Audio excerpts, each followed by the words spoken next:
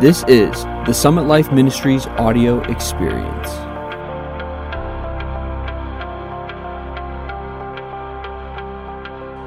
Hi, and welcome to the Age Changer Show, brought to you by Summit Life Ministries. My name is Carmen Furrow. This is my husband, Lynn Furrow, founder of Summit Life Ministries. Welcome back. Our mission at Summit Life Ministries is to elevate, equip, and empower. Elevate the church's vision to see our identity through God's eternal purpose, to equip believers to live with an eternal perspective, and to empower believers to live supernatural lifestyles in faith-filled obedience. That's the one that keeps rolling around in my head and my heart so many times, our faith-filled obedience day by day. When people ask me how we're doing, I go, we're working on living by faith-filled obedience each day in everything, leaning in, listening, following the Lord in what He's doing. Yesterday was an exciting start back to the Age Changers message. Yeah. I really enjoyed it, took notes on it. I hope you did. We were talking about the exaltation of Christ and the three main pillars, and just the thought of that Jesus, just the work that He's done. And I was telling you afterwards, the thing that hit me about how God chose this. He clothed Himself with humanity and humanness, and then He changed the form of it so that the rest could be possible. Anyways, I'm excited to hear some more.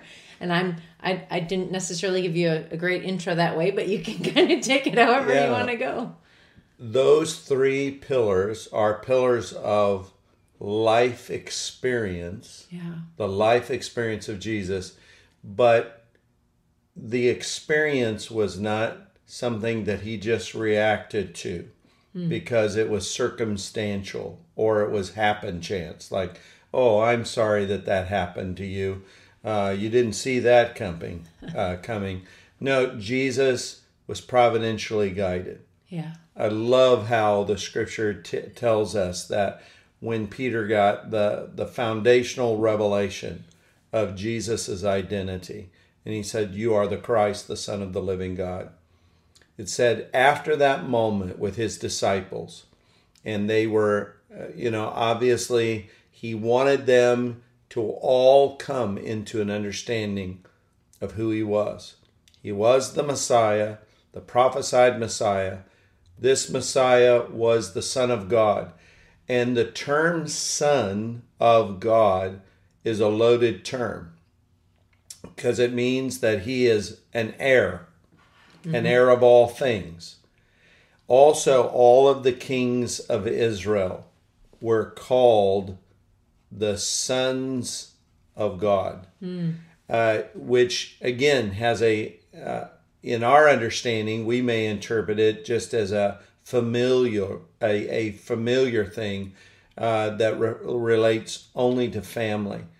But the reason why the Israeli kings were called that is because they themselves were going to be the inheritors of not just a natural family's fortune or inheritance or property, but they were going to inherit a kingdom.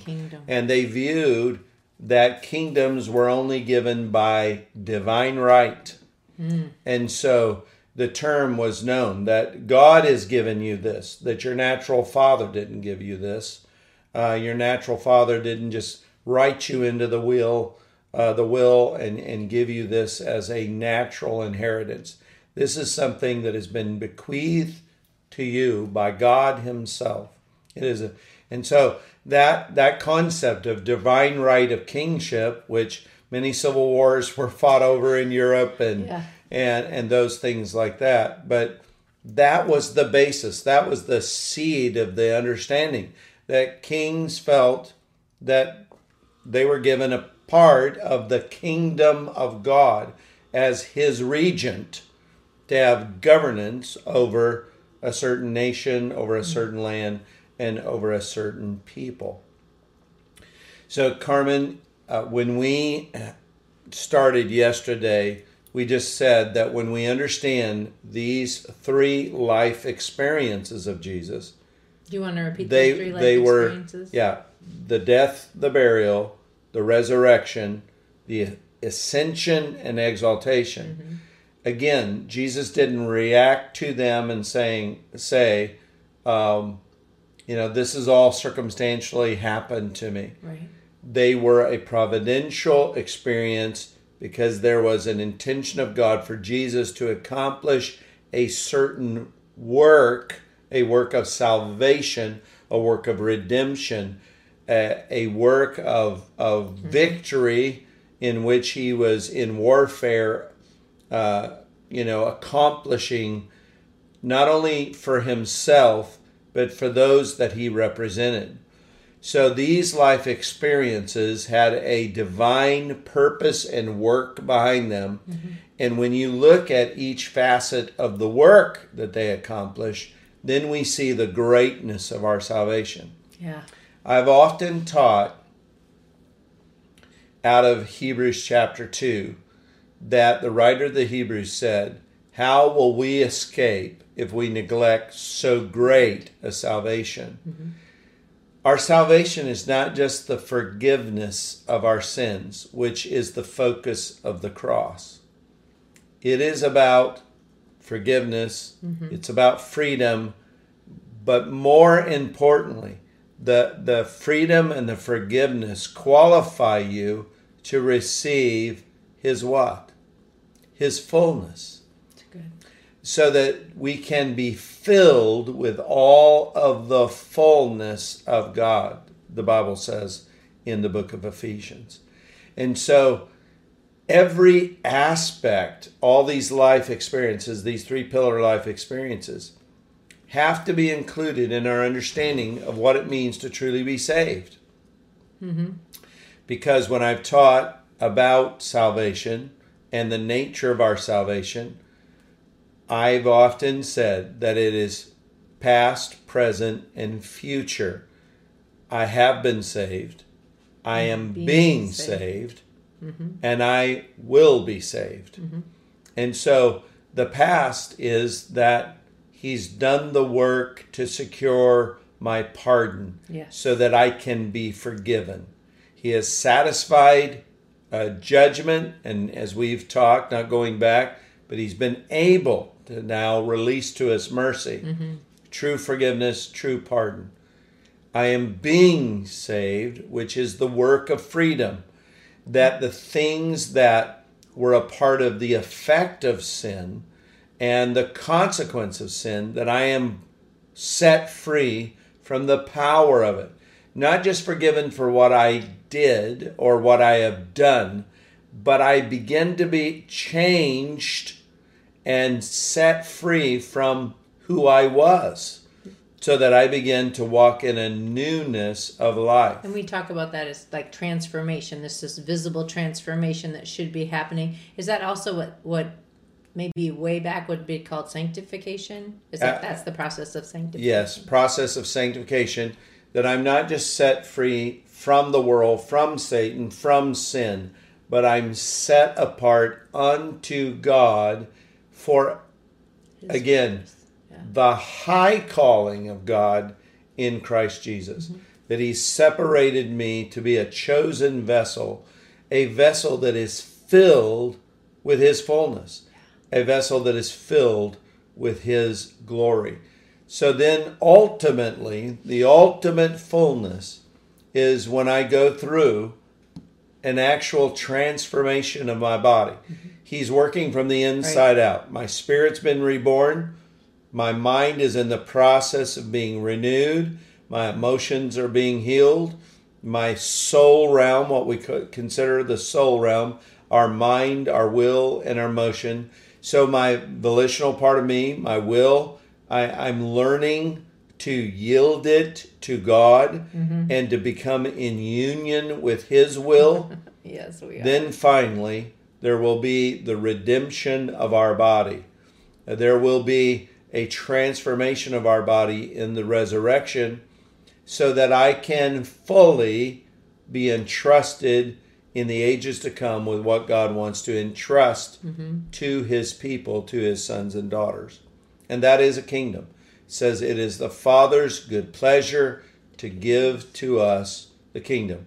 And we get to experience dimensions of that now, mm-hmm, but it is a kingdom that is, but is not yet. There's a tension of what has already been inaugurated and started, and then that which will come in its fullness, in its consummation.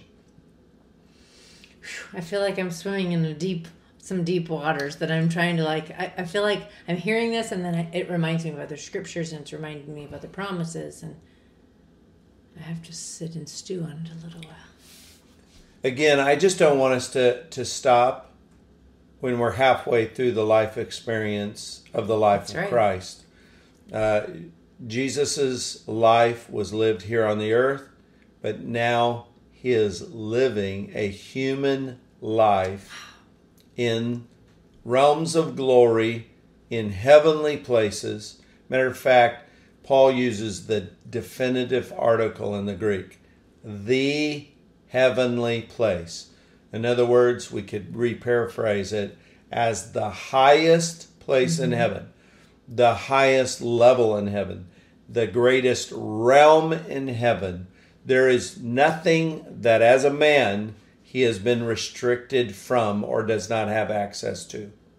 And that he is the way and made a way and changed because he is making all things new. That's the way that we're going. And that he's the first fruits of a new creation. That means there's more fruit of the new creation. And that's right. Us, that we're becoming like him and walking that way. Yeah, he said, a grain of seed must fall to the ground or it remains by itself. He knew that when he released his life, divested it from a singular life experience in one human body. When he released his life in death, that life was going to be released and multiplied millions of times over. And the thought of that just brings joy to my heart, knowing that the devil cannot stop the reproductive life of Jesus Christ. The devil cannot prevent it. He can hinder it. He can try to suppress the truth and the life, but he doesn't have power over it. His hindering will not slow the progress. His suppression will not work, because God has commanded the light, and the word light and life are synonymous couplets in the scripture. His life was manifested. This life was manifested, John said. The light shined into the darkness, and the darkness was not able to swallow it up. They were not able to control it. They were not able to hide it. And it has the ability to illuminate the heart of every man, to give life. What it's saying, life to every man. He is the light of life. And so darkness cannot swallow it up, cannot restrain it, cannot restrict it, cannot stop it. Yeah. His reproductive life is going to be replicated millions, and I believe billions. The harvest is the end of the age. We are going to see one of the greatest harvest, multiplying, reproductive moments in the kingdom of God in the last days, as we see nearly 1 billion people being swept into the kingdom of God. Because this thing is going to crescendo. The increase of his government is without end. It's going to end in a big bang. and it is going to be great and glorious. But people are going to enter into the kingdom with much tribulation, Paul said in the book of Acts. So going back, because I'm just now quoting various scriptures that supplement and support the point I'm making. When we think of who we are in Jesus Christ, I have to think of it in those three ways. Cross, burial, which we marry those together, the resurrection, and then the exaltation, the ascension and exaltation.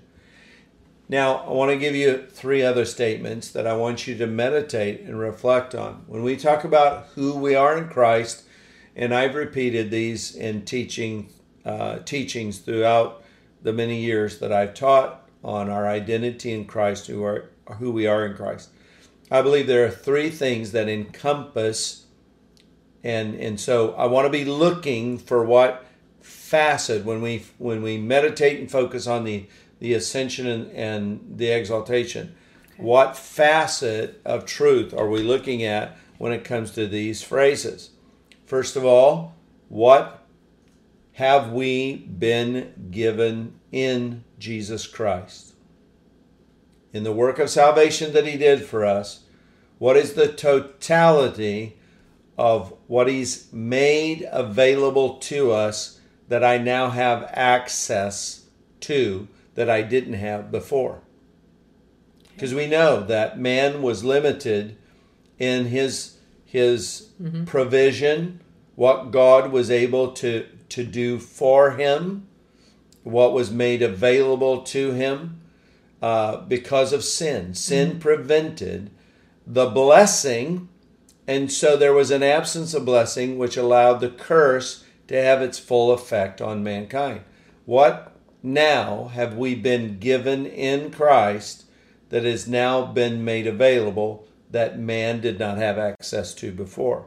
What have I been given? Okay. What am I being made in Christ? So what is it that He's making me? Paul said in Ephesians that we are His workmanship. We're a new creation. We're a new work. And we are being made, and He's initiated it, He started it, but He is going to complete this work. Mm-hmm. What am I being made into? What is this going to look like when we're finished? And what am I going to be able to express? What am I going to be able to do? What are going to be my capacities, my spiritual capabilities? Mm-hmm. Is there going to be limits to what I'm going to be able to do? Well, we know that in natural creation, we see people's potential and capabilities based on how they were made. Everything is made on purpose for intention by design. Mm-hmm. So birds are made to fly. You in the natural, you are not made to fly. Even though you may sing the song in the shower, I believe I can fly. No, you can't. You can soar in God. You can fly in God in spiritual capabilities. But as a kid, I tried to fly several times. And I even put a cape on, jumping off, tall objects, only to find out that it hurts my legs and my knees and my ankles. My feet. I still remember in 7th grade taking notes in science class and just that they have hollow bones, so they're lighter, and just the way that God created them for their purpose. That always says, like, that's where I learned that birds have hollow bones in 7th grade or 8th grade or something. Then you look at fish and you see that they thrive in that environment. I mean, they were made to navigate that environment to perfection. Mm-hmm. We had the privilege of going with a couple that blessed us with a special weekend. And you know who you are if you're watching this with us. But we went to the Shedd Aquarium in Chicago. Mm-hmm. And every time I go to an aquarium, I'm mesmerized by the wide variety of fish.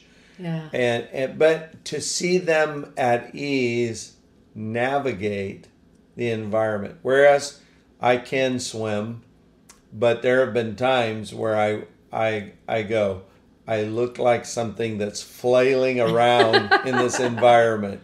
I know enough to get to the other side of a pool and then get out quickly, because you can't swim like a fish. But what is it that we're being made? Well, we're being made to have certain capacities and potential in Christ. And we can express life in that way, just like a fish can express its life most fully in the environment because of the way it was made. And it goes back to one of our mission statements that we made and that you state every time we do an Age Changer show, that we want to try to stimulate people, encourage people, provoke people to live a supernatural life, to allow God to God-size your life. But for Him to bring out the full capacity of what you're being made in Christ, you have to get out of the boat. You have to leave the comfort zone. You have to say, Lord, if this is you, let me come to you. And when we do that, when God awakens in us, because again, we're awakened to eternity. We're awakened to an age to come. And we see the power of the age to come. And we're awakened to see that we were born for greater things than just a natural life. God wants you to live a supernatural life. So just as we've said, I want to treat people in real time on the earth just like I will in heaven. Why wait till I die and go to heaven before I start loving well and loving skillfully?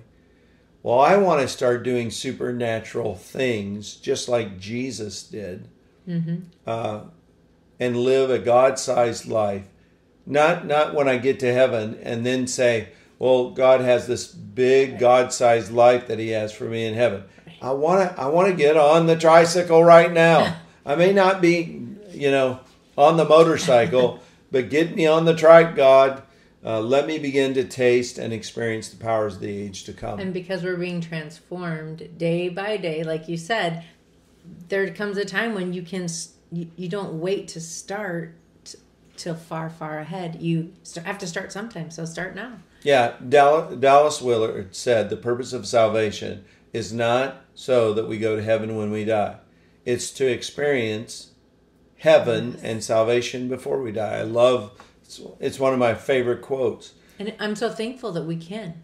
It's not just that we can. It's like, yes, we can. We can start experiencing heaven realities now. Otherwise, it would all of our hope would be deferred. And there is a hope that's deferred, but not all of our hope. There are things that God is doing now. There's experience we have now. This download of the Holy Spirit deposited in us is now. We don't have to wait for that. And I'm so thankful for that. But for those that have a dormant faith, and they are spiritually asleep. Again, we've talked about acceleration. God is going to awaken you out of sleep. If you're a believer and you're saying, God, I want more. I must have more of you. I want to go have you take me where you're taking me in Christ. Yeah. And I want to be made into your image and into your likeness. I don't want to be conformed to the world. That's right. Don't wait till difficulty before your faith is challenged to where you start believing God for a supernatural life. You right now be proactive to stir up the gift of God inside of you. And one of those gifts that is inside of you is a faith, His kind of faith that He deposited in you so that you can start living a supernatural lifestyle. We have to do a third thing because the facets of truth you said, what have we been given in Christ? What am I being made in Christ? What's the third one so we can at least... Where He's taking me in Christ. And that's where we're going to go in tomorrow's episode. I have to talk now, so I have to stop writing. Thank you for joining us for the Age Changers show today.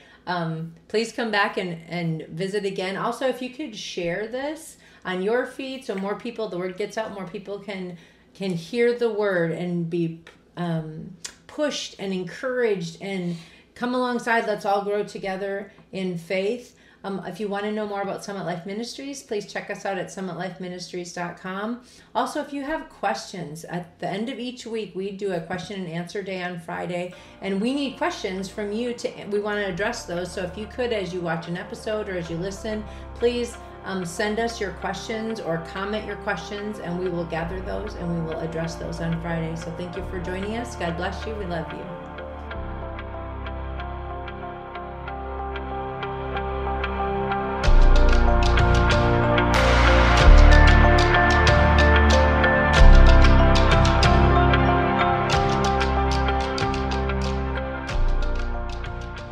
What's up, everybody? This is Josh Furrow from the Summit Life Ministries team. I just wanted to thank you for tuning in to the podcast. Make sure you subscribe, leave us a review, and have a blessed week.